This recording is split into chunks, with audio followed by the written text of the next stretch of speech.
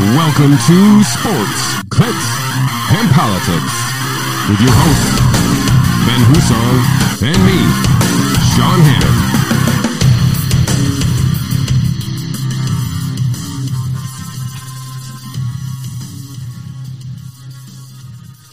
Hannon. Welcome to episode 68. Wow. 68. There you go. That's a lot of numbers. It is. I mean, I'm proud of us a little bit. I am too. I don't believe in pride, but here we are anyway. Welcome, everybody, for joining us for another edition of Sports, Clicks, and Politics. I am Sean Hannon, joined by Ben Husong, as always. Thank you for joining us. Happy to be here. How was your weekend? Wonderful, I think. I don't know. You always Bills ask me won. this, and I never remember. I know. How was my weekend? No, it was a good weekend. I had a good time. Got together with some friends. Watched the Bills win 40-0, which is always They covered. By a little. I mean, they were a 17.5-point favorite. We'll get into that. It's kind of a gigantic spread. They were 17.5-point favorites. There's no way I would ever bet the Bills. But they covered. Shot would I have bet on a 17.5 point. No, that's like spread. Anything over 10 is ridiculous. That's 17.5. You got to play the odds. If it's 10 or above, you got to take the points. Any non-sports weekend topics of discussion you'd like to enlighten the folks with? No, it was a good weekend. Got to spend a little time with the family, run around, did some soccer coaching, and soccer season, huh? Oh yeah, we're into it. Are they distanced? No, good. No, they're not. No masks, no distancing. I say that now. Now, guaranteed, next game they're going to come out with that stupid rule. Yeah, I got to work a private wedding over the weekend, so I wasn't really at the place of employment. I was doing a solo gig, but nice. How'd it go? It was in the middle of the woods, or kind of thing. So it was nice. Fun. Yeah. Like deliverance stuff? No, I'm just kidding. I mean, I wouldn't. How was the rest of your weekend? That was good. I worked all weekend, but yesterday was kind of a weird event for me anyway. So we had some news to cover. A little bit. Before we get into any of that, why don't you please take the time to like and share this video? It helps us with the algorithms. I haven't mentioned that in a while. You haven't mentioned the algorithms in a while. So please join us there. Leave a review if you're listening to the audio podcast, wherever you're listening to that audio podcast. Thank you. And you can leave a 5-star review for us there. Also, don't forget to subscribe to the channel so you can be alerted to when we release new content. So want to jump in a little bit of sports? We'll continue on that Bills talk and talk about NFL Week 4. Yeah, let's cover it. Rougher week for your Steelers. Yeah, I mean, I've given up on the Steelers already. Fair after enough. Week 1. I got my Super Bowl and I'm done. So, like, I haven't watched the game since Week 1. I already won the season, so it's over. I mean, on that note, I'm pretty sure we're just waiting for Ben to retire here at this point. Yeah. I mean, I didn't watch the game because again I was busy working a wedding in the middle of the woods with no internet connection. So amazing. I didn't know how any of that happened until later in the evening anyway. But so I didn't see the game, but Aaron Rodgers, much better quarterback than Ben Roethlisberger at this point in their lives, probably in all points of their lives. I don't want to belittle Ben Roethlisberger, but I mean, he's got Super Bowls. He's great. He's great, but he's not Aaron Rodgers. No. But the Bills, actually all the New York teams won this weekend. Bills won, Giants won, and Jets won both in overtime, right? Yeah. That's pretty amazing for the state of New York. Well, the Jets, I still don't understand how Tennessee lost, but I also don't understand how Tennessee even scored. Like, how was the game plan anything other than give the ball to Derrick Henry? Make sense? How you don't think how they scored and you don't know how they lost? Yeah, I know. It's it's sort of conflicting statements. I got you. Go ahead. But they're both like confusing points to me of like the Titans didn't have Julio Jones and didn't have A.J. Brown. Like, who are you throwing the ball to? Alan Fursker. Exactly. I don't know if his first name is Alan or not. I don't have a clue. I didn't even know his last name was Fursker. But like it was fun to watch the game and everything else. Like, it was a good time. Oh, was that on TV? Oh yeah. Wow. I didn't get to see the end of it though because I had an employee call in sick to the ice cream shop, so I had to go in. So wait a minute. It was on national television? I don't think it was at the end of the Bills game. They played the Jets game. Gotcha. Because man, I can't imagine the Jets game being on TV. But anyway, Jets Titans. Nobody's tuning in for that. But it was an interesting game at the end. And then Kenny Golladay getting it done in overtime for the Giants. Yeah, I didn't watch any of that game either. I obviously didn't watch any of these games, but I'm it's always good when New York teams win. People seem to be in a better mood. The hyped game of the week was Tampa Bay, New England. Lived up to it. Yeah, I mean, I didn't watch that game either, but I was very closer than I would have expected anyway, because I'm not really sold on New England being any good. Yeah, I'm in agreement. Chris Collinsworth is way higher on Mac Jones at this point in his career than I am. I'm not down on him. Like, I think he's perfectly fine for a rookie, but it's the same way, like, Josh Allen's rookie year, you couldn't come out and be like, wait till you see it's going to be great. You're like, I mean, maybe. Well, yeah. I mean, we talked about this maybe last week or 2 weeks ago where at least there were flashes. Yes. Where Allen, you're like, okay, if he can do this, then he could play. So, and maybe Mac Jones is doing that. I haven't watched any of his games yet this either, so I don't know. I'll take Collinsworth expertise over mine. I mean, sure, he seems okay, but I think it's just too much. But he's hype. Also a media guy, so he's got to hype and Right. not hype, so whatever. No, and it's Cole Beasley got into the news again. I don't know if you saw this around football. No. He put out a tweet that basically said, the only place I get booed is at our home stadium, nowhere else.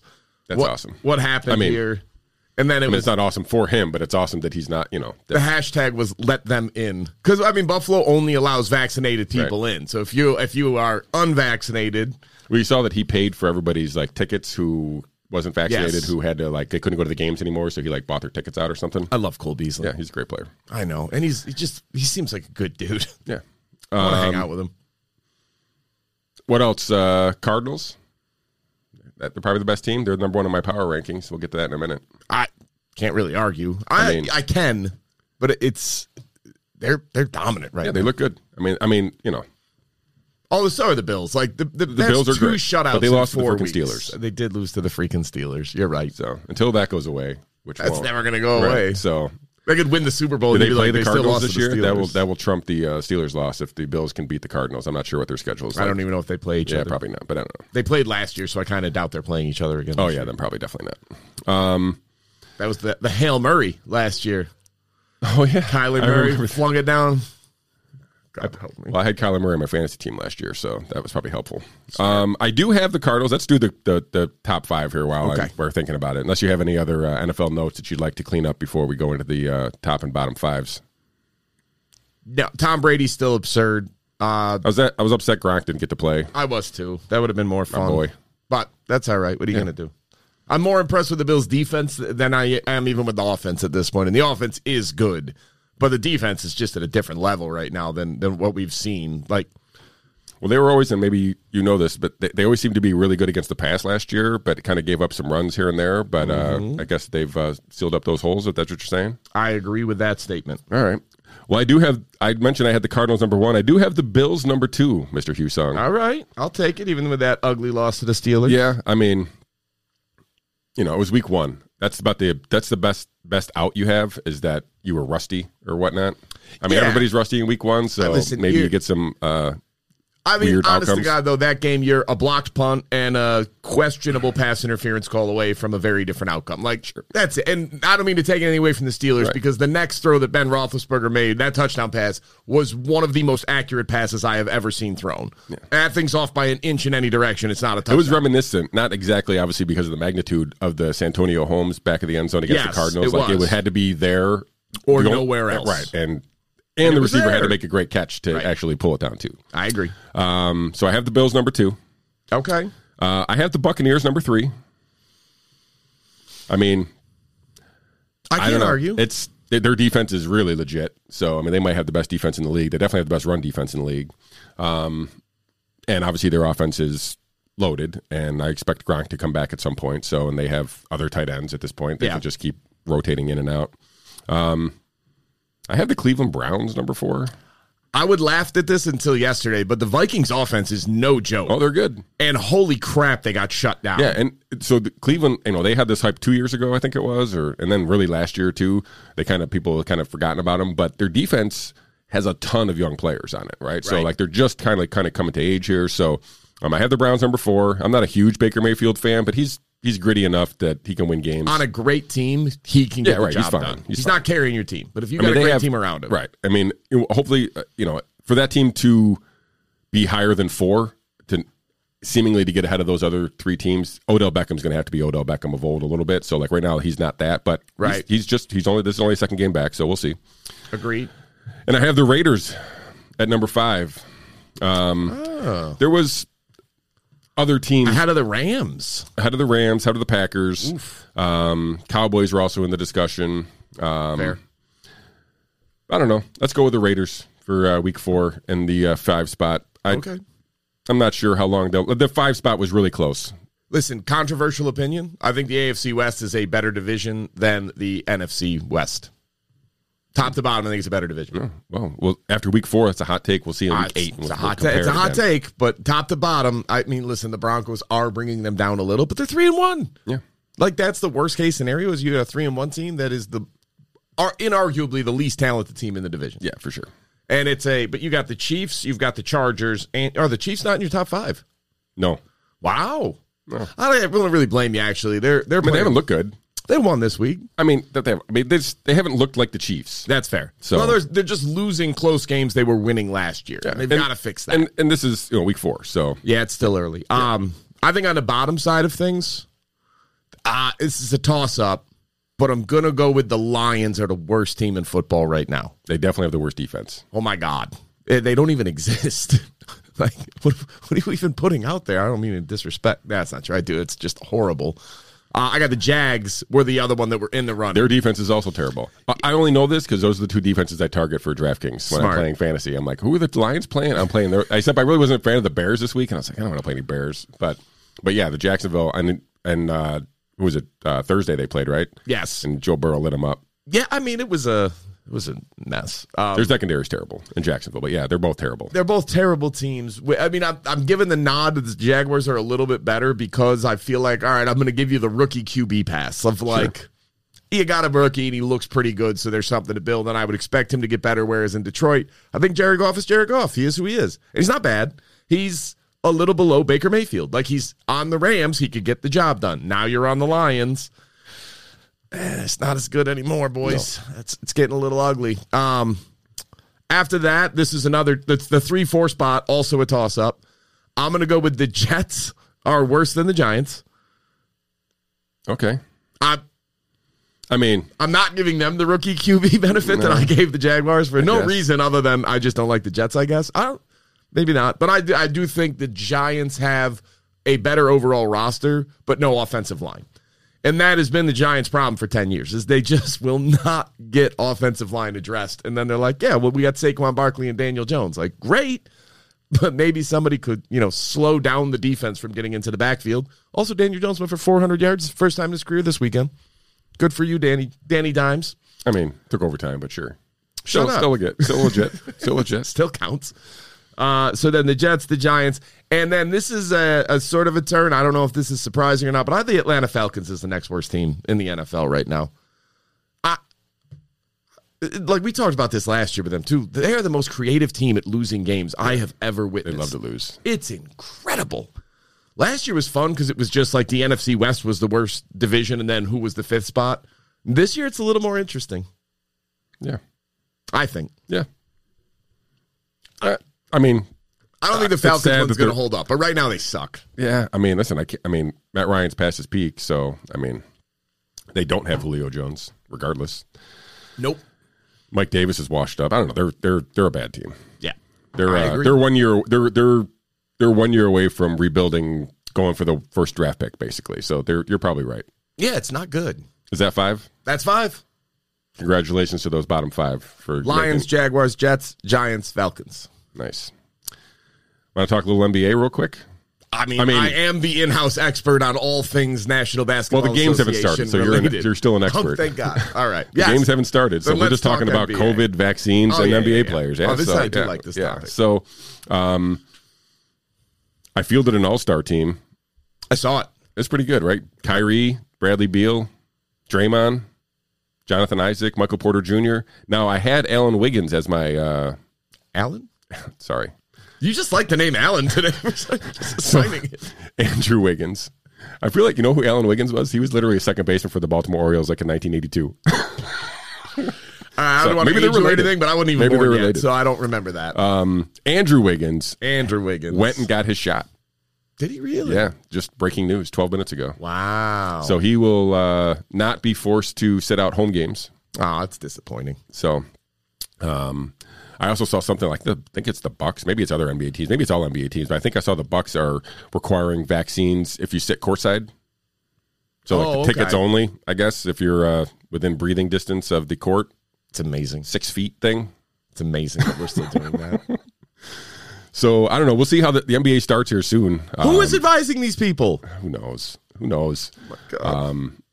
But I don't know. I find it interesting that the NBA has probably stood up, or at least these handful of players. I mean, we saw Jonathan Isaac's statement. If you haven't, I would encourage anybody to go listen to that. I'm not sure if that was a planned response, but it couldn't have been better.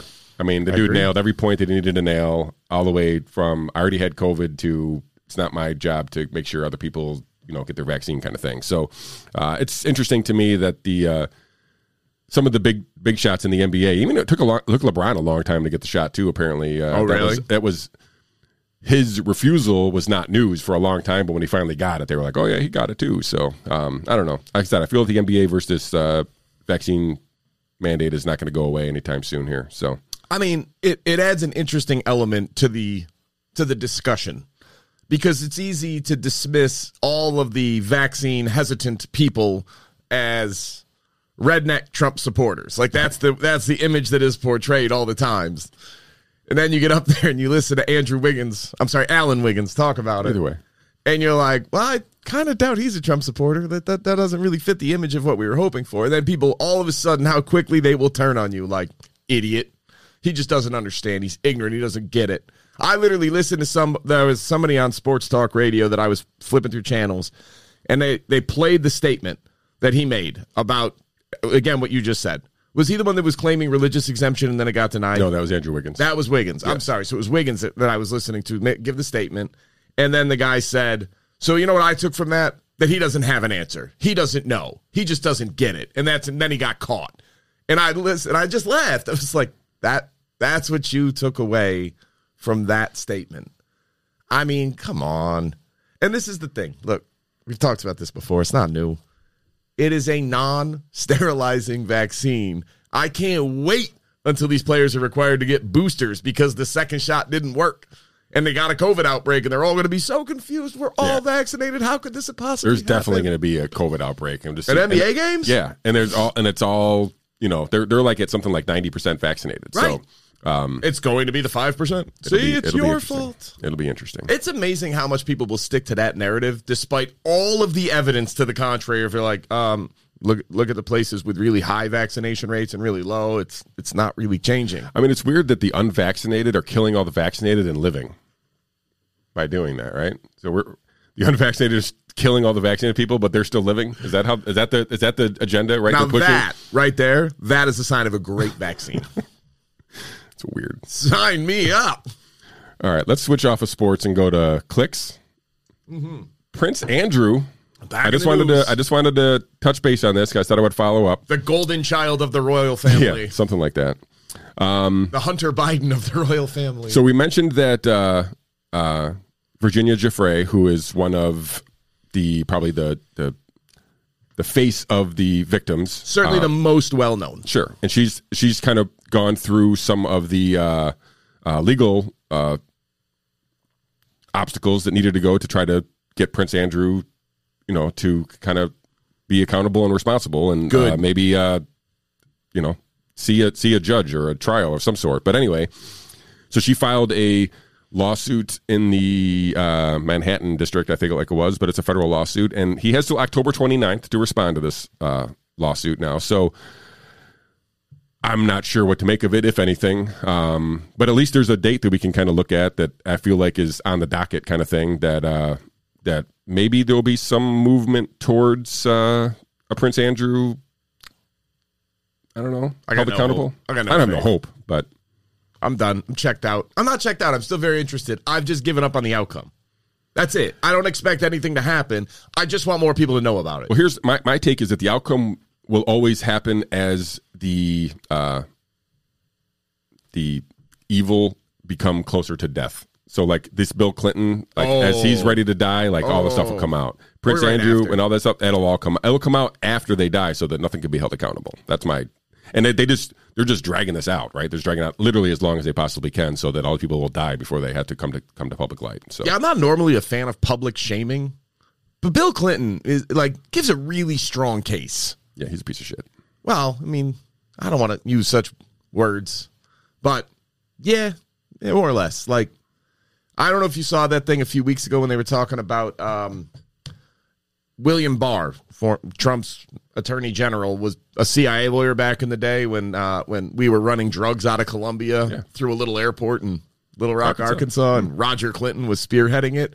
And they had like a letter that William Barr sent to Bill Clinton, and he was governor at the time, and said something to the effect of, if you can get this done, we'll discuss in greater detail that new political opportunity we discussed, and it looks very likely.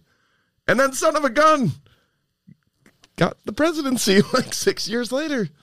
It's not weird. Yeah. Not at all. It's normal. We live in really normal times. I think there's some Epstein ties to that thing down there, too. Oh, my God, yes. Listen, this is the stuff we don't learn about. And then you learn about it, and you're like, I feel dirty. Yeah. I feel so dirty. I don't want to be here anymore. This is so bad. We're doing this on purpose. Yeah. So, I don't know. Hopefully we get something from this thing here. So, I mean, I'm waiting some time to get some updates for you until 29. Prince Andrew will have until October 29th to serve a response to complaint. An initial oral argument scheduled for October 13th will be vacated. So we got some news. Hopefully it will come anyway. So fingers crossed. So we have never talked about this on the show. I don't think so anyway, unless we brought it in as some kind of conspiracy theory, but I don't think we did. Are you familiar with Havana syndrome? I am, actually. So for those of you who don't know, this has been going on for a few years, I feel like, in most other parts of the country, but mostly in Cuba, which is the title for Havana syndrome here. So that makes sense. Apparently, these are high-pitched noises that are causing brain injuries to officials or whatnot. And the U.S. had thought that maybe Russia was implementing microwave sound technology. Some technology that was targeting our officials in Havana and other prominent people in Havana, and apparently some of these other places around the world as well. Sure. But as it turns out, Mr. Husong, it's crickets. So the U.S. has determined that crickets are causing the high-pitched sound that is causing these brain injuries, quote-unquote brain injuries. Did you know that the House passed a bill, I think in May, to give health benefits to those affected with Havana syndrome? I mean, it was the right thing to do. Well, they're crickets. What are we doing? It's kind of funny. I mean, it's stupid, but funny. It's kind of funny that, like, we were literally trying to, like, cause diplomatic, what's the right word here? We were trying to diplomatically fight with another country over this thing. Yeah. And then it turned out like, imagine being the one that discovered it. You got to go back to like the Department of Defense and everybody and be like, hey guys, let's dial down the public rhetoric. I mean, I remember reading articles about this when it was happening. And even then they were like, well, some people think it's just crickets. Like, so like, it wasn't like it was an unknown thing, but apparently they got confirmation. So it's crickets in Havana, people. Well, now that they've put it out publicly, I don't believe it's crickets anymore. Maybe probably true. Now I think they do have a microwave sound gun. I mean, I'm not going to get into any of that. As soon as they admit it, like, I don't think it's true anymore. UFOs. I mean, I'm sure UFOs are real, but I don't believe the government's take on them. How's that? All right. Let's talk about something more disturbing, for sure. Are you familiar with Lieutenant Colonel Stu Scheller? I am not. So Stu Scheller, I'm going to play a video here for you guys, and you can listen to his words himself there, Mr. Husong, and this way you can know exactly what we're talking about. Sounds good. His name's not Alan, right? His name's not Alan. Stu Scheller. Good evening. My name is Lieutenant Colonel Stu Scheller, United States Marine Corps. I'm the current battalion commander for Advanced Infantry Training Battalion. I've been in the Marine Infantry for 17 years. Started my tour with Victor 1-8. It's the current unit that's doing perimeter security, dealing with the mess that's going on there. You can see open source reporting that there was an explosion and some people were killed. I know through my inside channels that one of those people that were killed was someone that I have a personal relationship with. We won't go into more details because the families are still being notified. Not making this video because it's potentially an emotional time. Making it because I have a growing discontent and contempt for my perceived ineptitude at the foreign policy level, and I want to specifically ask some questions to some of my senior leaders. And I'll say, as a person that's not at 20 years, I feel like I have a lot to lose. If you play chess, you can only see 2 to 3 moves out because there's too many variables. I thought through if I post this video, what might happen to me, especially if the video picks up traction, if I have the courage to post it. But I think what you believe in can only be defined by what you're willing to risk. So if I'm willing to risk my current battalion commander seat, my retirement, my family's stability to say some of the things that I want to say, I think it gives me some moral high ground to demand the same honesty, integrity, accountability from my senior leaders. And so I want to start with, we'll just use the Marine Corps. We'll just stick with the Marine Corps. So in the current fallout of Afghanistan, a lot of Marines were posting on social media, and in response to that, the Commandant published a letter, which is the service chief of the Marine Corps. And I want to read from it. It was dated 18 August, so only a week ago. The Commandant, sir, you wrote, "Some of you may be struggling with a simple question. Was it all worth it? We want you to know that your service is meaningful, powerful, and important. You fought for the Marine to your left and the Marine to your right. You never let them down." And then you go on to say that, if we're struggling, we should seek counseling, which, I get it. People have killed people. I've killed people, and I seek counseling, and that's fine. There's a time and place for that. But the reason people are so upset on social media right now is not because the Marine on the battlefield let someone down. That service member has always rose to the occasion and done extraordinary things. People are upset because their senior leaders let them down, and none of them are raising their hands and accepting accountability or saying, we messed this up. If an 05 battalion commander has the simplest live fire incident EO complaint, boom, fired. But we have a Secretary of Defense that testified to Congress in May that the Afghan National Security Force could withstand the Taliban advance. We have chairmen of Joint Chief, who the Commandant is a member of that, who's supposed to advise on military policy. We have a Marine combatant commander. All of these people are supposed to advise, and I'm not saying we've got to be in Afghanistan forever, but I am saying, did any of you throw your rank on the table and say, hey, it's a bad idea to evacuate Bagram Airfield, the strategic air base, before we evacuate everyone? Did anyone do that? And when you didn't think to do that, did anyone raise their hand and say, we completely messed this up? I've got battalion commander friends right now that are posting similar things, and they're saying, wondering if all the lives were lost and if it was in vain, all those people that we've lost over the last 20 years. And he goes on to say that we're all part of a chain. While every link may not be tested, the strength of the chain is only as strong as each link, and you got to be, good link, something like that. And what I'll say is, and from my position, potentially all those people did die in vain if we don't have senior leaders that own up and raise their hand and say, we did not do this well in the end. Without that, we just keep repeating the same mistakes. This amalgamation of the economic / corporate / political / higher military ranks are not holding up their end of the bargain. I want to say this very strongly. I have been fighting for 17 years. I am willing to throw it all away to say to my senior leaders, I demand accountability. So, I know some of you guys didn't hear that there on the video here, but I'll have that on the audio there. So please be sure to go listen to that video. I posted a link into chat there so you can go listen to it. But so, Mr. Husung, you heard his words there. Do you know where Mr. Scheller is, Lieutenant Colonel Scheller is today? He is in jail for making those comments indefinitely without charges being held. Wow. Yeah. It's for his health, they say. They, made some kind of assertion that he was a danger to himself and therefore put him in jail to protect him from himself. Okay. Without really rehashing all of Afghanistan, we talked about that a little bit on our show when that was occurring. I don't think he was wrong in pretty much any of that. Like, he basically was saying, why did we close Bagram before we got rid of everybody else? That makes 100% sense to me. clearly, we've talked about how the withdrawal was rushed, or at least done with very little care of impending outcome, regardless of what anybody was saying there. And this guy basically calls leadership in and say, "Hey, what the hell are we doing?" And because of that, they throw him in jail.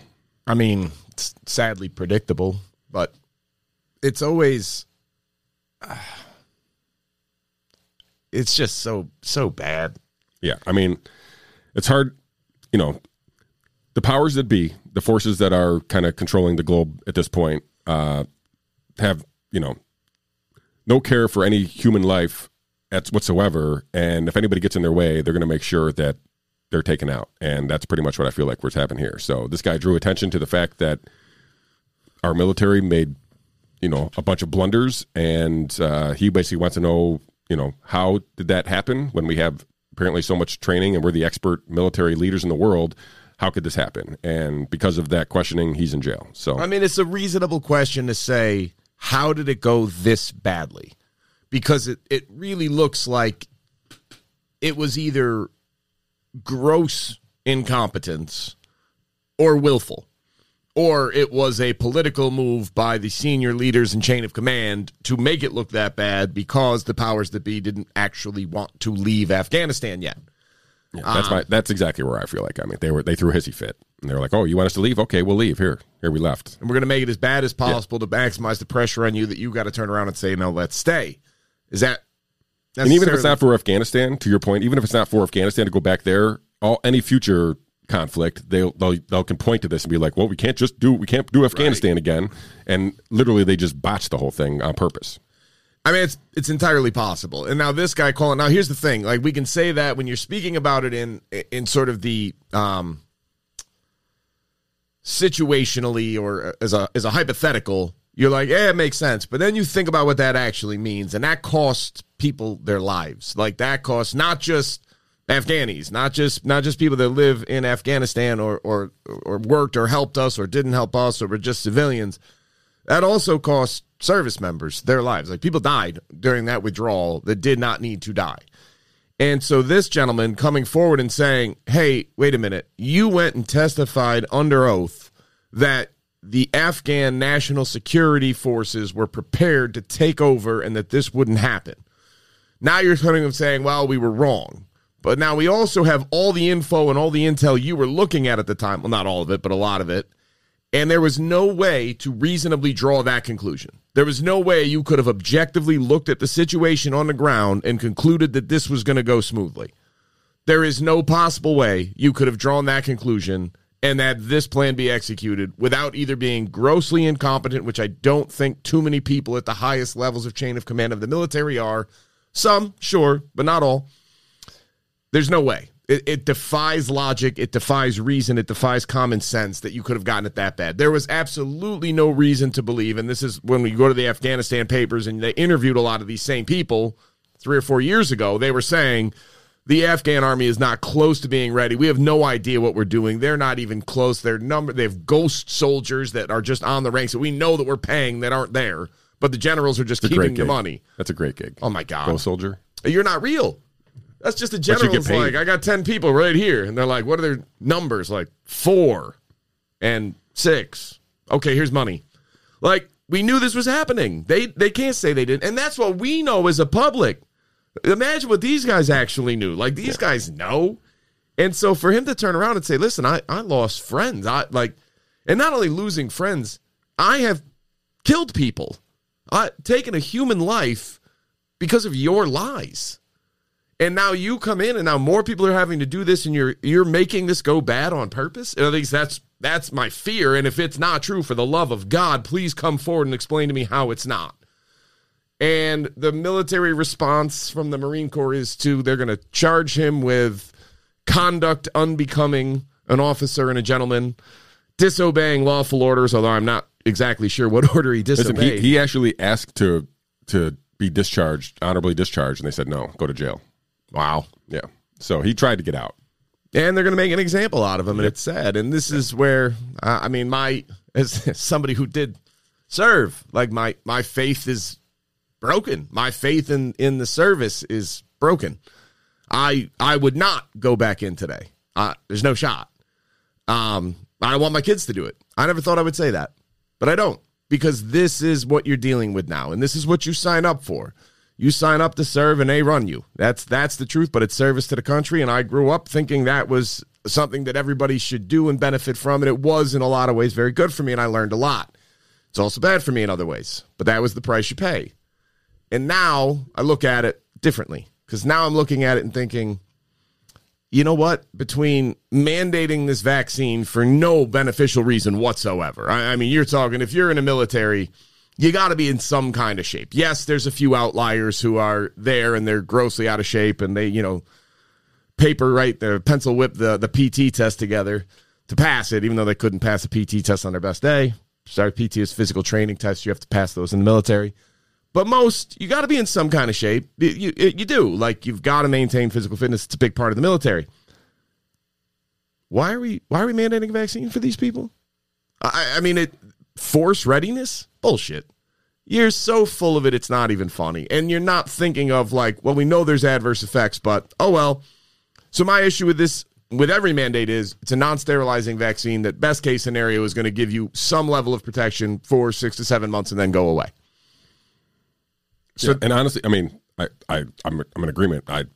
Forcing them to get the vaccine is literally some of the most trivial stuff that's actually they're having to deal with at this point. Right. And now, so that was where I started, like, all right, what are we doing? Like, if I was in, what would I do? And now this guy comes out and rightly asks the question of, hey, guys, how? How did this happen? Because it looks really, really bad. And instead of just, all right, go home and get out, they threw him in jail. Like, so I'm supposed to still come out and be fully supportive of this particular organization? I'm having a hard time getting there. I'm having a very hard time getting to the point of, I think that they're still trying to do good. Because I think the average soldier, Marine, airman, sailor, yes, I think they are, and Coast Guardsmen, I think they are trying to do good. The people running the organizations, I don't. I've lost all faith. And listen, I'll let you pick which one it is. I either don't have any faith that you're competent, or I don't have any faith that you're trying to do good. My fear is that you are entirely competent, and this is exactly what you're going for. That's my real fear. Yeah. Is this, you're getting the exact result you wanted. Yeah, that's exactly where I'm at. So, well, I don't know. Yeah. All right. Well, like I said, we'll report back on this and see what happens with Lieutenant Colonel Scheller and his well-being. So, since you brought it up, let's talk a little bit about vaccines. But before we get into the boosters, I just wanted to, we talked about the New York's healthcare mandate last Monday. It took effect there. I don't know, whatever. Do you remember? Did we talk? We didn't talk about this on the air because it happened after. But right. You remember the next day they came back, Governor Hochul, basically victoriously claiming that now 92% of our healthcare workers are vaccinated because of the mandate. But what she forgot to tell everybody is that they basically lopped off all the people that fired and quit from the denominator so that they got 92%. She's a lizard person. It's amazing. Listen, this doesn't make sense what we're doing. Like, she literally stood up there, and there's no doubt that she was trying to, see it worked. Say, like, look, it worked. We got all these people who got vaccinated. No, that's not how it works. Right. It's just in it. And just to piggyback on this is why I bring it up, because that's only part one, right? So that was only the hospitals. And so October 7th, I'm reading from our boy Bill Hammond at the Empire Center. Oh, boy. He has an article out here from September 28th. In a survey this month at the Home Care Association of New York State, a subset of 189 agencies projected that more than 12,000 of their workers would quit rather than accept the vaccination. So that's 189 out of 1,500 agencies in New York State. So 189 agencies are going to lose 12,000 workers. What about the other 1,300 and whatever it is, 11?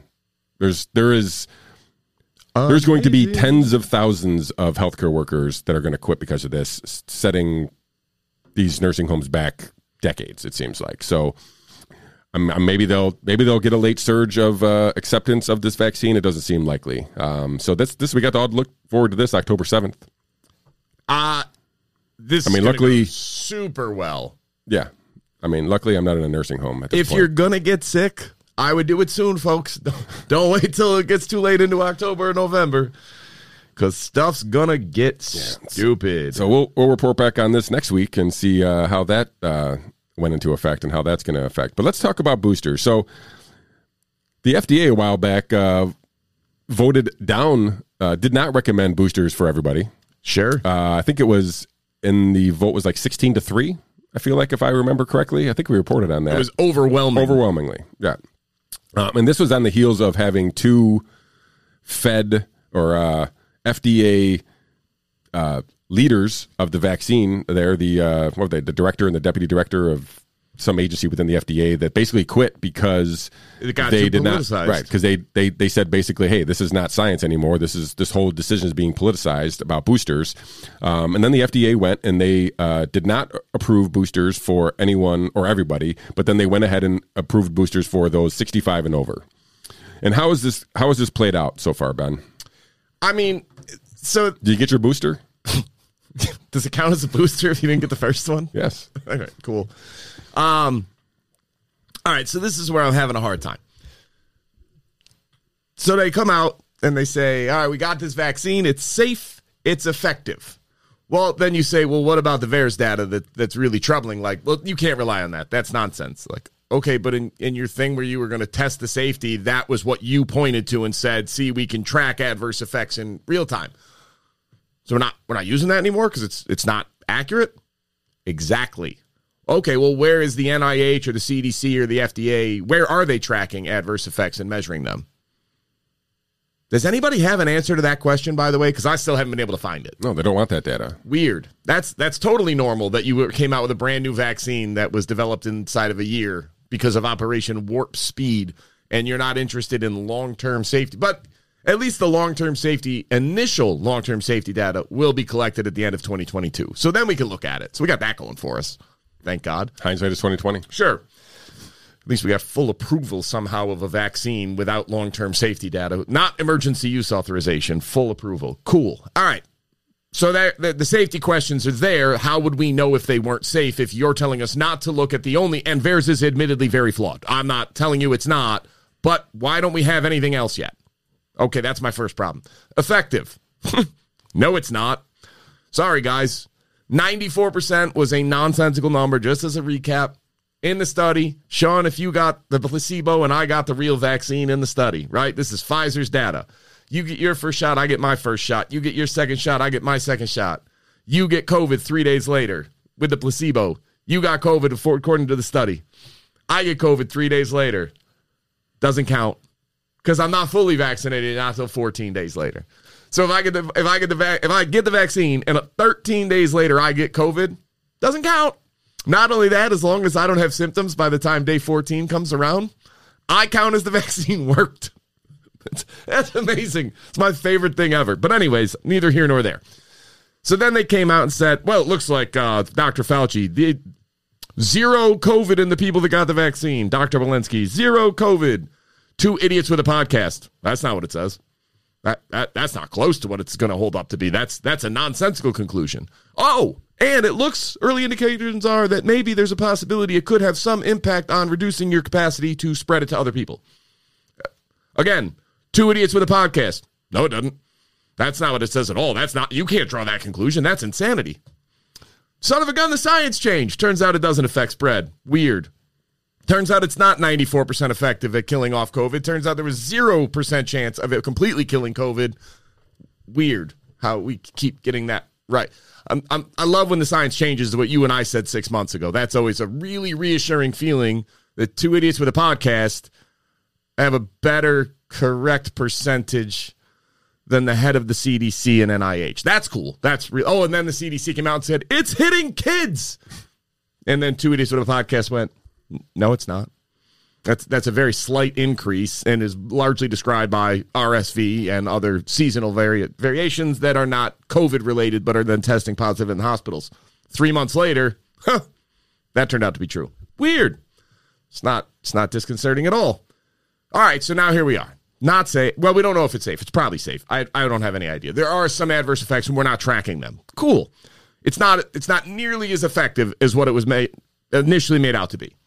Right after you get the vaccine, there is a period of time where it appears you are actually more likely to get COVID. And then 14 days later, your antibodies go up and it comes out. All right, cool. And then it goes away. 6 months later, your efficacy, which was nonsense to begin with, is now measured at 40%, and it's only by reducing severe symptoms, hospitalizations, and deaths. It's no longer about not getting COVID. Now it's just not going to be as bad. It's a nice shift to the goalpost. I like it. And then they came out and said it appears that the vaccine immunity is going to be even better than natural immunity or acquired immunity. And some two idiots with a podcast went, that's not what it says. That's not true at all. That, like, the natural immunity, if anything, you should be concluding is it looks far better. That came out, according to the Israeli study, 13 times stronger to have acquired immunity compared to vaccine immunity. Weird how they got that one wrong, too. Again, just that's totally normal that these experts in their field keep getting things this obvious, this wrong. Now we need boosters. And, finally, some people kind of went, wait, what do you mean? Like, we got to get a booster? I got the vaccine, and now you're making me get a booster? And this is for everybody? So they got this panel of experts together, and they said, and Pfizer showed up with literally one study involving 300 people as their justification for why we needed everybody over 16 to be eligible for a booster shot. One study, 300 people, as the only evidence because they expected it to just get rubber stamped and move along. But the panel of experts, to their credit, said, no, you have no data. You have nothing to show us and we know there are some risks, especially for younger people. Why would we give them another shot? That's crazy. And so the CDC or the FDA said, okay, well, how about for people over 65? And the panel went, yeah, that makes sense. People over 65, immunocompromised, or people with certain conditions, they should get it. So that's it. Let's just take a quick look at what that's morphed into. Of the only people who are supposed to be getting booster shots: those over 65, those with significant compromised immune systems. Now, here's what we got instead. I'm going to make sure I get this exactly correct. I just had to look up what percentage of the population was obese because that, it turns out, that matters a lot. All right. Anybody 65 years or older, anybody age 18 and over who lives in a long-term care setting, anyone 18 or over who have underlying medical conditions, anyone over 18 who work in high-risk settings, and anyone 18 plus who live in high-risk settings. So let's see what that means. Living in a long-term care facility is relatively straightforward. Live in a nursing home, assisted living, something like that, I get it. I think there's a reasonable assumption that you have significant health issues if you live in a long-term care facility. That's reasonable. I don't necessarily think every one of them needs it, but okay, fine. I'm going to skip the underlying medical conditions because I'm going to come back and end with that one. So let's see, like people who live and work in high-risk areas. So what would that mean to you, Sean? Level 3 biohazard lab. It's a very nice reference. That was well done. Maybe people that work in hospitals, like emergency rooms, patient-facing things, health clinics, and those are on here. First responders, healthcare workers, firefighters, police, congregate care staff, food and agriculture workers, obviously. I mean, sure.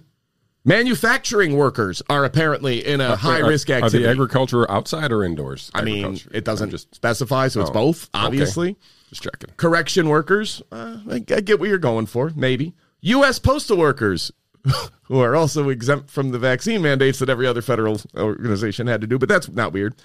Public transit workers, grocery store workers, and education staff. Teachers, support staff, daycare workers.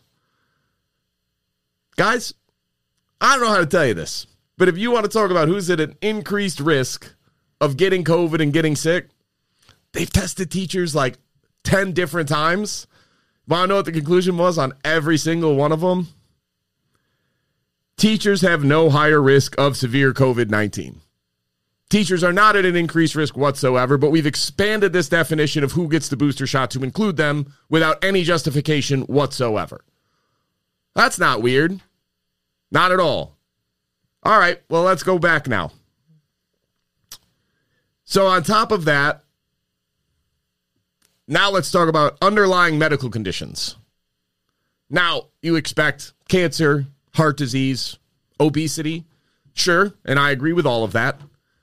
But it also includes anybody who's overweight. Overweight, Sean. What percentage of Americans, adults, do you suppose would be classified as not obese, which is already a pretty large portion of our population, just overweight? I mean, if I had to guess, I would guess in the 70% range. Listen, I can't find good data on it, but over 30% of us are obese. Right. All right? Like, that's I would consider myself number. overweight, but not obese. I think I'm in the same boat. Right. So, I'm relatively healthy, but But overweight is literally, an arbitrary, whatever they decide whatever's weight is, you're 1 pound over that, you're overweight. Yeah, so. it's defined as, I think it was a BMI. It comes out of BMI. Yeah. That's weird. So instead, where the panel of experts came out and said, hey, COVID booster shots do not make sense for people that are under 65 and in relatively good health. Like, this doesn't make any sense. 65 plus with health conditions, okay, you can get booster shots. And somehow the NIH, CDC, FDA, whomever you want, turn that into essentially everybody gets a booster shot. If you want it, come and get it.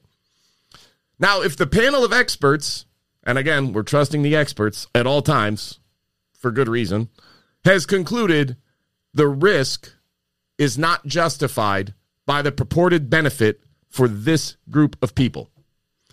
Teachers being on this list makes no sense. And I don't mean to besmirch or belittle teachers. You have an amazing profession, and I don't mean to demean it or belittle it. You're not at an increased risk of getting COVID-19. This has been so thoroughly studied that it's inarguable. Like, there is no data to support the idea that teachers are at increased risk. None. There was a fear early on that they would be. But then it turned out this miraculous thing happened. Kids do not spread COVID-19 to adults with any meaningful efficacy whatsoever. Can it happen? Sure. But the word can is doing a lot of work in that sentence. I can get struck by lightning when I walk out of the door. I can. I can go on a killing spree tomorrow and kill 10 people. Seems unlikely, but I can. So if you're basing it on can, you're insane. That's nuts. It is a question of comparative risk and benefit. Teachers aren't there, but somehow we're opening up and saying, yeah, go get your booster shot. Like, that doesn't make sense. Manufacturers, agriculture workers, how? They work outside in farms.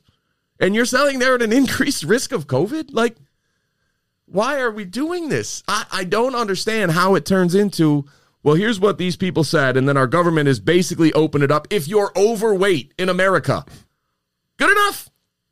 Like, why do we have a panel of experts for anything? Like, why did they even go through this? All they did is it turned out they backdoored it, it got rubber stamped, and it's for everybody now. So they took the advice of their experts and then disregarded it. Now, I've been called a science denier for doing the exact same thing. What are they? Oh, I forgot. They are the science. Yeah. That's a healthy attitude to take. Yeah, no. People love to make their own little policies because they make them feel like they're doing good in the world, and regardless of whether or not the science agrees with them or not, they're going to try to do something. Whether or not they never do nothing. It's amazing. It is amazing watching this play out in real time. And then it's amazing when things like hydroxychloroquine or ivermectin or vitamin D are proven to have at least some positive impact. And let me just say this for comparison's sake. If you're going to argue your definition of effective is what the vaccine offers, then you cannot argue that ivermectin is ineffective. If that's the threshold for effectiveness, ivermectin meets it hands down. Now, if you're of the opinion that the vaccine is ineffective, then we can have a discussion on whether or not ivermectin reaches the definition of effective for you. I'm on board. That's an actual debate. But if the threshold is what the vaccine currently offers protection-wise, ivermectin, no question, is an effective treatment for COVID-19. Doesn't mean it's a silver bullet. Doesn't mean that it solves the problem altogether. But it's an effective treatment when taken early and in proper dosage. It even has great impact late, but it's, again, less. We ignore it. No, we call it horse paste. There's literally a full-on press to get everybody vaccinated, which is just crazy, mind-bogglingly crazy. Listen, I'm trying to make sense of this from a reasonable scientific standpoint of why are you including teachers? Why are you including agriculture workers? We should have known all this, though, back when they first unrolled the vaccine, right? I mean, I remember making somewhat of a Facebook joke about it, being like, they don't know how to unroll the vaccine. I'm like, here's a plan. How about start with the 90-year-olds, go to the 80-year-olds, and work your way down, right? But no, that's not what happened. The teachers union got involved. All these unions got involved. All these levels of workers. I mean, listen, I'm guessing that some of these, if not maybe the majority of those people, maybe had some concerns or were scared and really wanted the vaccine maybe early on in the time. But we're way past that now. And as you just laid out, there's not a whole lot of reason to have the majority of the group getting boosters, getting the vaccine, regardless of getting boosters. If you are a teacher and you got your booster, want to get your booster, God bless you. Truly, I'm not here to tell anybody else how to live. But the CDC, or the NIH, I guess, would be responsible for this. The NIH opening it up for if you're a young teacher and in reasonable health. The panel of experts came out and said the risk is not worth the benefit for you. And then the government comes out and says, come get your booster. Like, understand, you're just disagreeing with the experts. You're siding with the government bureaucrats over the panel of experts and deciding to take that risk. God bless you. But you should know what you're getting into. That's my only point in all of this. Everything I raise, every point I raise, I'm not telling anybody else to get the vaccine or to not get the vaccine. That's not my thing. I've had people call and ask me, and my response every time is, it is not my place to tell you what to do about your health care. I'm not a doctor. I'm not a scientist. I'm an idiot with a podcast. I just want good information, and this is nonsense. Like, this coming out and turning into that is bananas. And unfortunately, kind of expected. Totally predictable. Yeah. Right. And I remember having a conversation when they first rolled it out, and that first article came out and said it even indicates that maybe the vaccine stops the spread. And I was discussing it at a bar with some friends of mine. And I said, it's not going to impact spread. And one of them, not in a mean way, like rolled his eyes very dismissively of like, yeah, see, you just don't know what you're talking about. And I went, yeah, we'll see. I read the same article, but then I read the study. And I'm telling you right now, there's no chance it's holding up. And he's like, yeah, well, you're just too far gone. I said, okay. It's weird. Gone. Again. That's going to be the new name of the podcast. Too Far Gone. Too Far. That's a good name, actually. It's an accurate one, too. I'm trying to make sense of this. If the objective is genuinely public health, why are we not following any of the science? Why are we still denying and not counting natural immunity amongst the same class or better? Well, I know the reason for that. Because you can't monetize natural immunity. No, you can't. You can't monetize that, and it's tough to monetize vitamin D, and it's tough to monetize ivermectin to any meaningful amount. I mean, the idea of natural immunity, just real quickly, and I want to switch subjects a little bit, but the idea that we have healthcare workers who have natural immunity and that we're not utilizing them in situations where that would benefit us as a community, as a society in general, is, again, just backwards. It's literally the opposite of what you should do. It's about like conformity. These people, whatever. It doesn't make sense if the answer is, if the objective is truly public health, firing somebody who has naturally existing immunity to COVID because they're somehow a risk because they won't get vaccinated is insanity, and nobody should be supportive of this. It's not about That's health. Crazy. It's not about health. It's about compliance. Right. And if you're on the side of mandates and censorship, historically speaking, you're probably not going to end up being on the right side. All right. Let's talk about somebody else who's not on the right side here. Mike Pompeo? Well, he's not on the right side, right? Depends on the issue. Who knows? So we talked about this briefly last week, but I kind of wanted to bring it up and touch on it in a little bit more detail. So there was an article in Yahoo News. The authors were Zach Dorfman, Sean Naylor, and Michael Isikoff. This basically outlines and details some of the thought process as most of this happened shortly after the Vault 7 release from WikiLeaks, which was on Mike Pompeo's watch. So he got his panties in a bunch and decided that he was basically going to figure out anything possible on how to end WikiLeaks, including discussions of assassination and kidnapping. From our government doesn't do those things. We're the good guys. You liar. So out here spreading misinformation. Pompeo's come out and said basically, neither one of those things were ever voted on or planned or whatever. They were just basically just spitballing. Right. They were just spitballing. But he didn't deny any of that either, too. So so they didn't get to the level of, hey, we're going to do this, but it wasn't like for a lack of idea. Like the idea was there, and they were just like for a plan. Yeah, No. I thought I read that he asked somebody to put together a plan of how they would kill him while he was in the embassy. Well, so some of one of the craziest thing was they actually hypothesized that they thought Russia was going to try to kidnap Assange out of the Ecuadorian embassy to get him out to Moscow and protect him, and that they thought that there was going to be a gun battle in the streets of Ecuador between the Russians and the United States people. Like, they were planning for this. Yeah. I mean, that would have been, literally movie-esque. Right. Again, when it's a hypothetical, it sounds awesome. Real life, like, this is horrifying. And Russia's like, we were never going to, this was basically a whole Russia thing too. Like Russia's like, we were never going to take Assange. Like, you guys are idiots. But we were like, and even in the article, and the author, I listened to an interview from the Isikoff there when he's like, well, there's no proof that the Russians were trying to do this, but our assertion is that the U.S. intelligence thought the Russians were trying to do this. So whatever. Because it's what we would have done. Yes.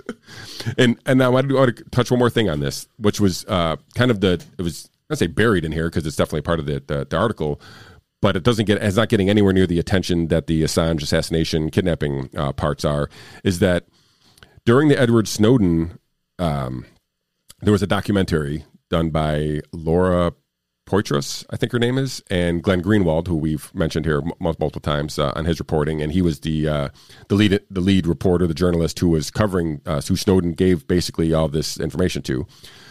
That Laura Poitras and Glenn Greenwald were trying to be relabeled as information brokers instead of journalists, so that basically they could institute spying on them. And so, listening to a Glenn Greenwald interview about this aspect of this article, when he left Hong Kong from Snowden, he had people within the intelligence people said, do not come back to the United States, you're going to be arrested. So basically, he stayed out of the United States for 11 months, went to Brazil, and finally had eventually came back, but he basically stayed out of the United States for 11 months, thinking that they were already spying on him, and that there was stuff that he knew that they were watching him, and that he was told that if he was going to land in the United States that he was going to be arrested. So I find that the most disturbing. I mean, the whole Julian Assange part is literally disturbing with a capital D. But the fact that they're trying to, like, Glenn Greenwald is, clearly he pushes against established, but he's a legitimate journalist who's been reporting things for decades, right? I mean, this is not. I mean, yeah, the Snowden thing is huge, and it was probably a life-changing story for him, but he was a journalist before that and a journalist after that. He's a journalist. He's not an information broker, and the fact that they can label a journalist an information broker so that they can spy on him is literally disturbing and goes against everything that you would possibly want out of a transparent government, for sure, or from freedom of the press standpoint. Yeah, I mean, it's and even if they weren't successful in arresting Glenn Greenwald or Laura Poitras, and they had all these they were spying on them, like, other journalists must be kind of have their antenna up now, being like, okay, well, I'm not going to report on certain things because I don't want my life being turned upside down by our government. So even if they don't get Glenn Greenwald, they've probably deterred a bunch of new Glenn Greenwalds from emerging from just a regular journalist aspect and limiting what they'll actually report on them. So the story is more than just Assange, even though that's literally a terrible, terrible thing. But the idea that our government is targeting journalists when they report on journalists is disturbing as all hell. Yeah, it's crazy. Crazy. This is like Banana Republic type stuff. This is stuff we laugh at other countries for doing. We're doing exactly right. Like, genuinely think about the Edward Snowden thing. The head of the NSA goes on under oath on television and says definitively with no equivocations, we are not spying on American citizens. None.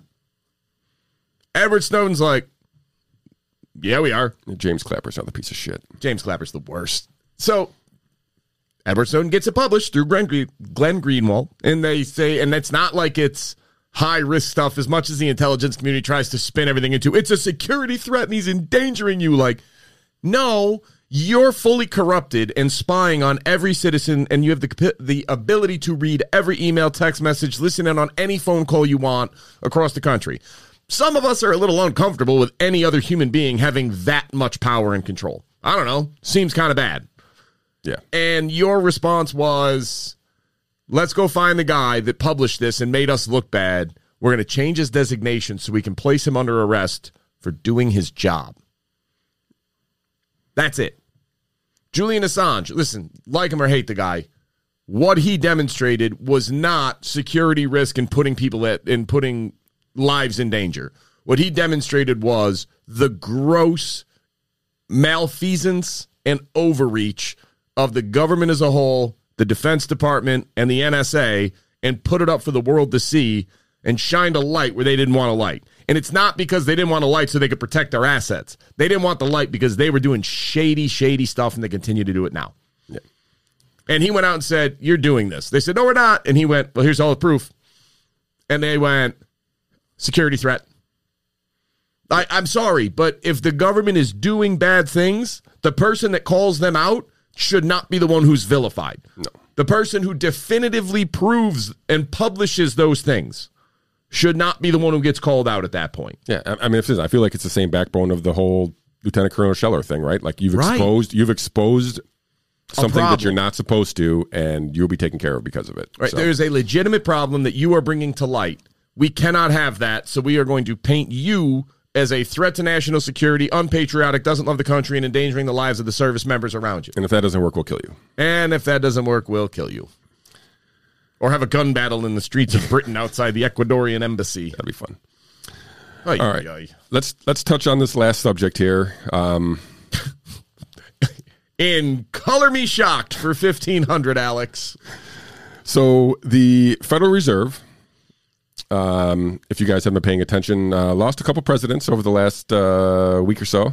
Weird. Oh, and just so people know, this Federal Reserve is a network of different chapters. So 12, that's why 12 there's I believe. multiple Yeah, there's 12 different banks, I think there are. I think that is correct. And so two of those 12, the Boston president and the Dallas president, both resigned last week. In light because of an insider trading scandal, if you will, at the Federal Reserve. So let me give you some of the details here, and you can fill in any minute details you feel like that might be necessary. So the Dallas Fed president, President Kaplan, he had multiple $1 million, totaling upwards of $27 million, of investments in S&P futures. Okay. Technically not illegal. Sure. And then I'll draw this all together in a second here. So the Boston Fed president, these guys were basically doing day trading, which is kind of crazy. Awesome. Right? So this guy made 37 REITs trades, REITs. It's a real estate investment trust. And he made all those within 1 year. Now, these are on the heels of the Fed buying $700 billion worth of mortgage-backed securities, basically ensuring that the 37 REITs trades are going to be successful. And all of the debt purchases in general are making, people were going into the S&P. So the idea that the Fed, who's dictating all this monetary policy and clearly knows the economic impact that it has when it makes those policies. If they don't, they're idiots. For sure. Okay. It's literally beyond discussion. If they don't know, they shouldn't be in that job. Right.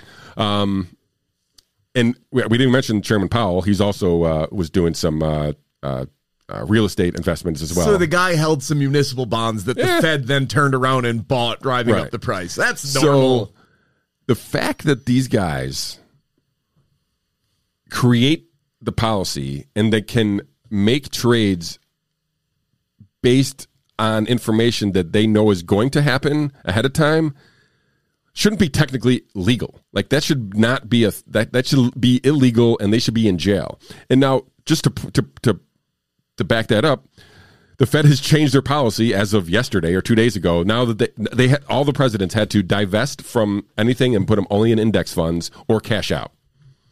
So outstanding. Not only did they just claim it as, oh well, this was fine, this is technically not illegal. They changed the policy immediately, realizing that it's a bad look. Anybody looking at it with any kind of reasonable eyes would be like, this is terrible. Sure. So I don't know that the Chairman Powell's going to end up resigning here too, but I saw, there's another one on the news this morning that I forgot. There was another Fed president who was being dragged into this, and I can't remember which one it was now. But anyway, I'm guessing it doesn't stop with those 2 or 3 that we've already been alerted to. I'm assuming that most of them, if not all of them, do this. People are dirty. Dirty is beyond. Yes. It's terrible. I mean, and this is, we're talking about like the wealthy of the wealthy of the wealthy, right? I mean, these people. They're not worried about inflation. No. Well, and these are the guys who want to track $600 bank transactions. Yeah. It's not to track the wealthy. It's to track everybody else. I literally think the Fed should not exist. So this doesn't change my opinion on that at all. Well, when the Fed was originated to take over printing of a paper currency, the fear was that that would lead to debt, because that's what's always happened when you bring in central banks to any country. And as a compromise, the government said, okay, fine. We need this because we think it'll allow for greater expansion and curb off some problems, but we'll put a debt limit in so the government can only go so far into debt. And that way we will curb the excesses we know are a threat and will cause a huge economic downturn. And so now what did they do? Well, the debt ceiling is a retractable roof, right? They just keep raising the thing. Yeah, it's not a ceiling. It's not at all. It's a joke. It is nothing more than a political tool, a political football to kick back and forth whenever the other side's in power. And they go, well, we got to raise it. Yeah. What's the point? It's like having a seatbelt on your car that you just don't buckle. It's pointless if you don't use it as it's intended.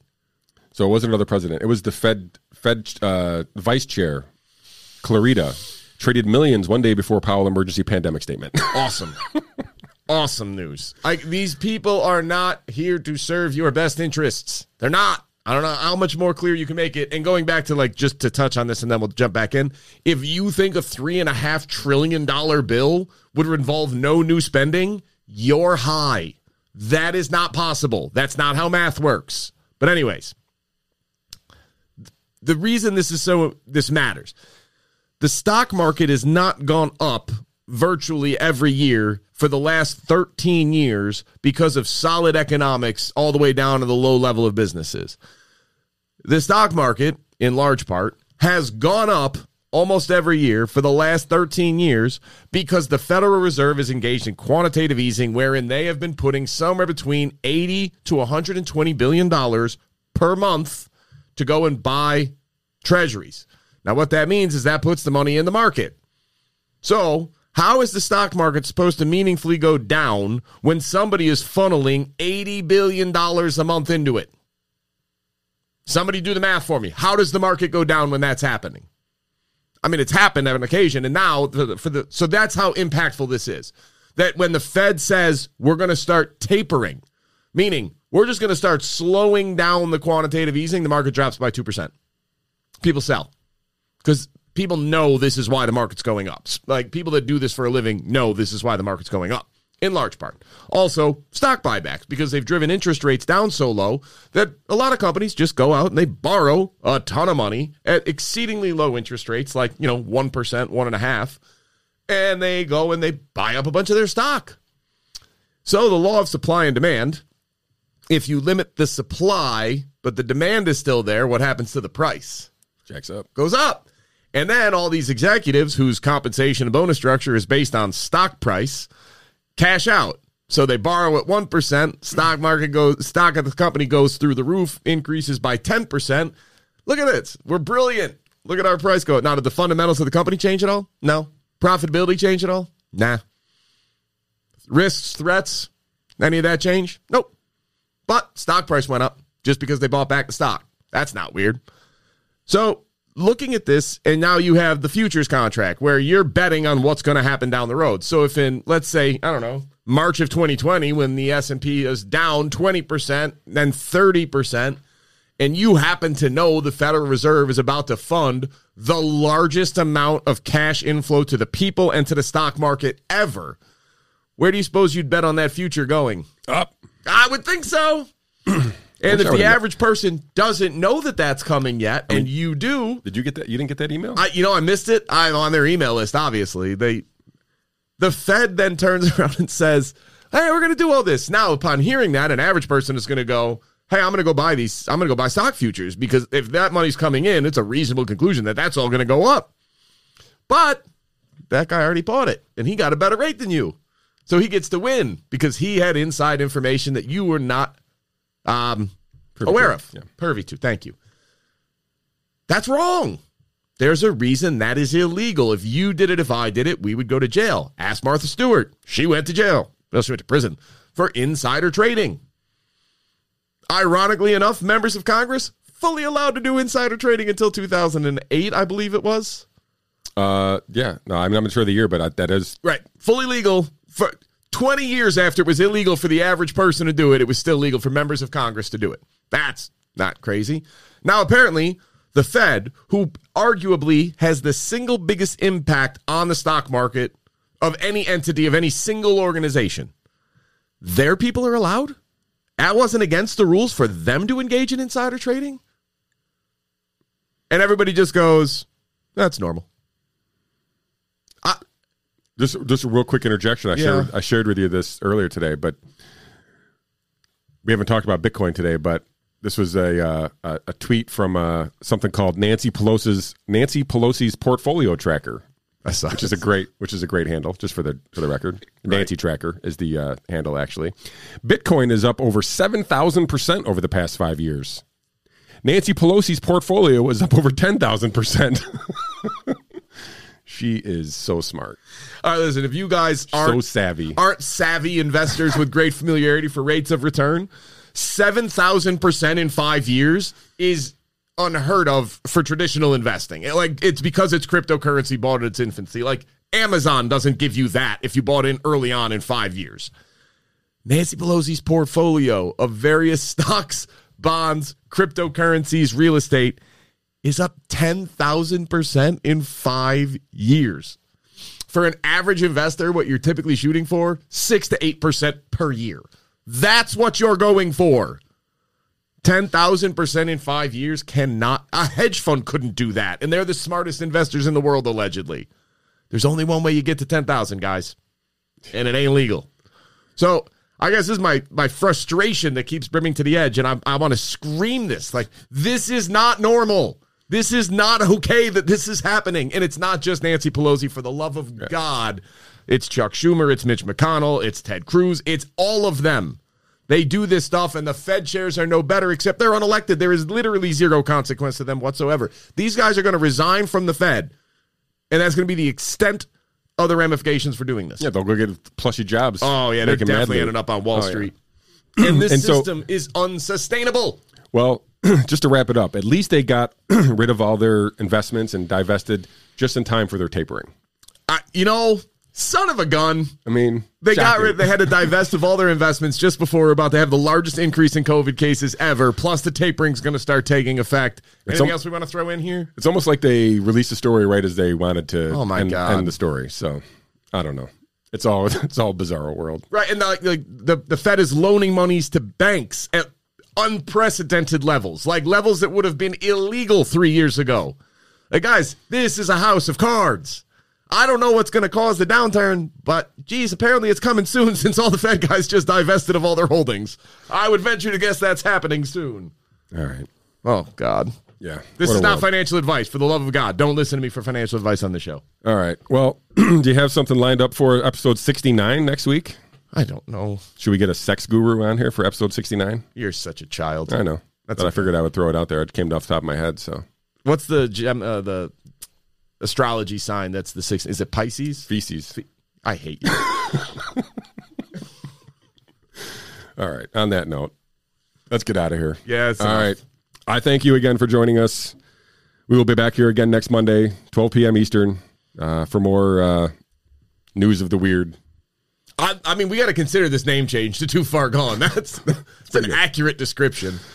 And on that note, please share and like this video again. Share it with all your friends, all your family, anybody who may be interested in doing this. And if you listen to the audio podcast, again, leave that rate and review. 5 stars is good. 1 star is bad. So leave 5 stars. And we will see you all again next Monday.